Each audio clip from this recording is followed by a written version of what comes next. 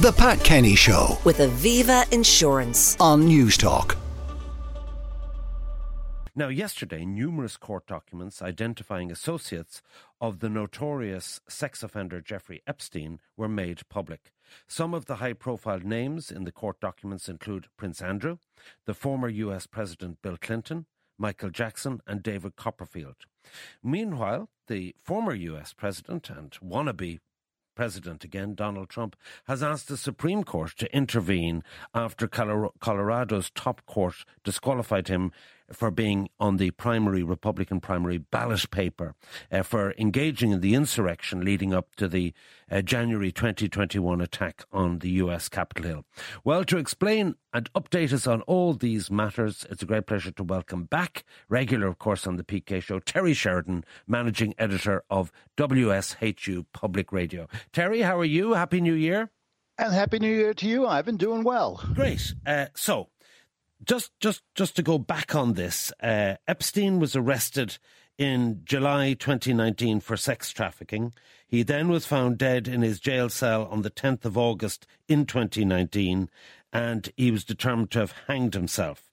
Subsequently, his Ghislaine Maxwell, his associate or partner or whatever, is serving a jail sentence of 20 years. So just tell us, what documents are we now talking about? These documents are depositions. Well, not all of them have been released. They're going to be released on a rolling basis, but with no set schedule. All we know is that starting yesterday, the documents would start to become unsealed. So these specific documents, there are about 40 documents. They're depositions that were held prior to Ghislaine Maxwell's court hearing. So in these documents, these are names that were mentioned either by the victims or by Maxwell herself or whatever. So, again, we're expecting that when everything is released, there will be about 200 names total released. Now, it's important to realize that in some of these names, or actually right now, all of these names, there's no criminal charges against anyone. And in some of the names, there's no criminal activity or suggested or accused of. So, for instance, Bill Clinton, the comment was that, yes, he was on the plane several times and that he liked young girls. There's comments about Donald Trump. Michael Jackson, who you mentioned, they mentioned that he was present in some place, but one of the victims did not give him a massage. So right now, these are just names pulled from the documents.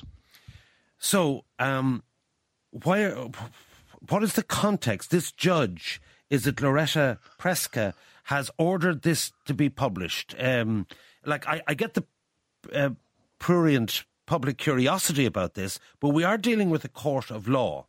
And, in this country, people before the court make affidavits, and I'm sure that's the same as what you're talking about, deposition. What's the value of these? Is it just hearsay? On one hand, you could say yes, and for people, for political purposes, they're making hearsay into something. So if you're a liberal and you see Donald Trump's name on it, you're going after him. If you're a conservative and you see Bill Clinton's name, you're going after him. And yes, there is a prurient factor to it. But Virginia Roberts Giuffre, who is the famous victim who came forward, she's the one that had been photographed with Prince Andrew. She filed the motion to have the names released. And that's been something that activists in the country, they're saying, wait a minute, if we have this ring and this high profile sex trafficking ring and there are prominent people mentioned on it, we should know who these prominent people are that may or may not be part of the sex ring, but that are associates of Epstein.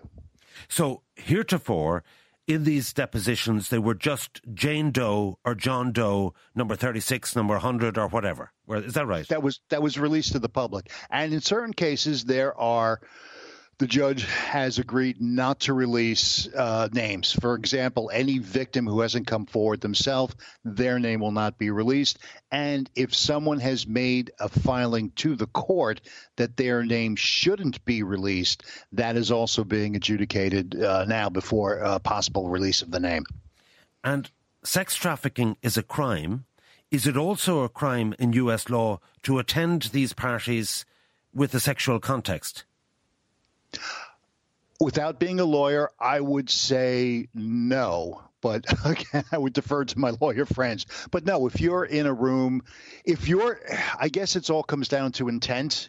If you're in a room with the expectation or the intention that something is going to happen, then yes. If you're just in a room and you walk in and there's whatever and you're not aware of what's going on, I would say no. But again, I'm gonna punt to a lawyer on that one. Okay, and also as I recall it, there was planes, there was Las Vegas, there was New Mexico, but also some of it maybe was outside the US, the Virgin Islands and so on. Absolutely. They would fly to the Virgin Islands. They would fly to the Dominican Republic. I mean, again, think of it as a party plane, or, back, if you're old enough, thinking of it as the Playboy plane, where you got on the plane and there was going to be a party. What kind of party? Well, we know what it is, but no, you were going for a good time. If you were on Jeffrey Epstein's plane, you were going for a good time, whether it was going for sex, whether it was going to a casino, whether it was going to the beach. If you were an associate of Epstein, you were having a good time. Okay. Where I'm going with this is, as 2024 unfolds, as more names come out, there's less redaction, where will this all end up? I don't know. I think it would happen. It would happen if someone was actually in the documents, and again, we don't know what other documents there are. There's rumors of Maxwell's so-called black book that would list the names, would list contacts, and would list proclivities. If something came up that would tie someone directly to what was going on, to the trafficking, to having sex with an underage woman, then that could lead to criminal charges. Okay, turning to politics then. We've had analysis on this show only yesterday with Larry Donnelly saying that the Miami and Colorado exclusions of Trump were unlikely in the event of a Supreme Court appeal to hold water. What's the latest development in terms of a Trump appeal, and what do you think it's headed, what direction it's headed in? Well, I think Larry is correct from what I'm reading, that legal experts say this specific brief in front of the Supreme Court is fairly strong. On the one hand, Trump is arguing that because the oath that he took to become president did not include the words to support. It included the words to preserve, protect, and defend. So therefore, the oath that would exclude him under the 14th Amendment doesn't apply to him. They say that that's a fairly strong argument. Another argument is that this is the first time the Supreme Court, or a court, specifically Colorado, would interfere in a presidential election with a major candidate by taking them off the ballot. That could be a strong argument as well. The other one was, well, we never had a president who did what they did on January 6th. The political ramifications, though, of the Supreme Court, Justice Roberts, the Chief Justice, is very leery about getting the court involved in politics. So while they may not completely pass on the case, there's been expedited appeals to get it going, they may delay it as much as they can, because there's other cases involving Trump in front of the Supreme Court as well, including Trump's claim that he has absolute immunity from prosecution for anything that he did during his presidency, including January 6th. What's the timeline of any appeal verdict? Don't know. I mean, again, the expedited appeal, or the expedited appeal that Trump and some Republicans want, could be done within a week or within 2 weeks. That seems to be unlikely. We do know that the Colorado primary is coming up pretty quickly as we move into the spring. So something will have to be done. Either it will just be that the judges, set aside the Colorado verdict and then will rule later in the year or possibly after the election. But again, at this point, it's all politics and it's all guesswork. And filling in for Pat, I don't get the opportunity to speak to you every day. Do you think it's a slam dunk? It's a Biden versus Trump matchup in November? If I was putting money on it, I would I would bet on that, but I don't think it's a slam dunk. I mean, I think there are still things that could happen. Front runners in the past, including front runners who have had huge leads like Donald Trump, have fallen. And let's not forget Trump's popularity right now, even in the Republican Party, with the two leading candidates, Nikki Haley and Ron DeSantis.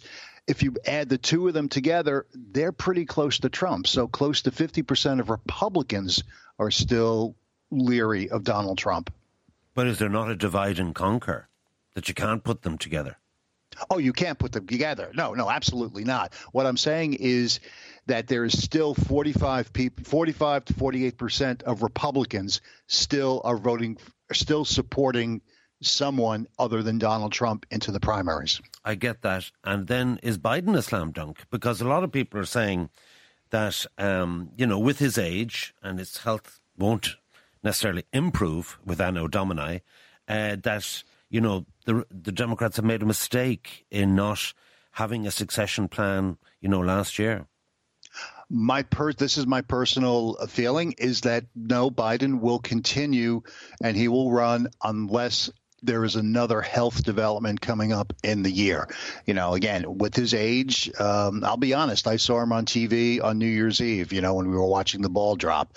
And I thought he looked very old at that point and acted it. Not that I'm being pejorative. I just thought, wow, it hit me for the first time. He looks old. Having said that, he has a strong case to run on what he has accomplished over the past 3 years. And if anything was to happen to Biden, who would you think is the non-Biden Democratic frontrunner? We can talk about Gavin Newsom. We can talk about Gavin Newsom. I would say would probably be the leading one, but right now her name is slipping me. But the governor of Michigan, she would be a strong candidate for the nomination, and it could even be Vice President Kamala Harris. So I think there's another generation out there, a younger generation. We'll see what happens. All right. My thanks, as always, to Terry Sheridan, calling it as it is, Managing Editor of WSHU Public Radio and regular on the PK Show. Now, time for this. Your chance to win big. News Talk's cash machine. Okay. The Pat Kenny Show With Aviva Insurance. on News Talk.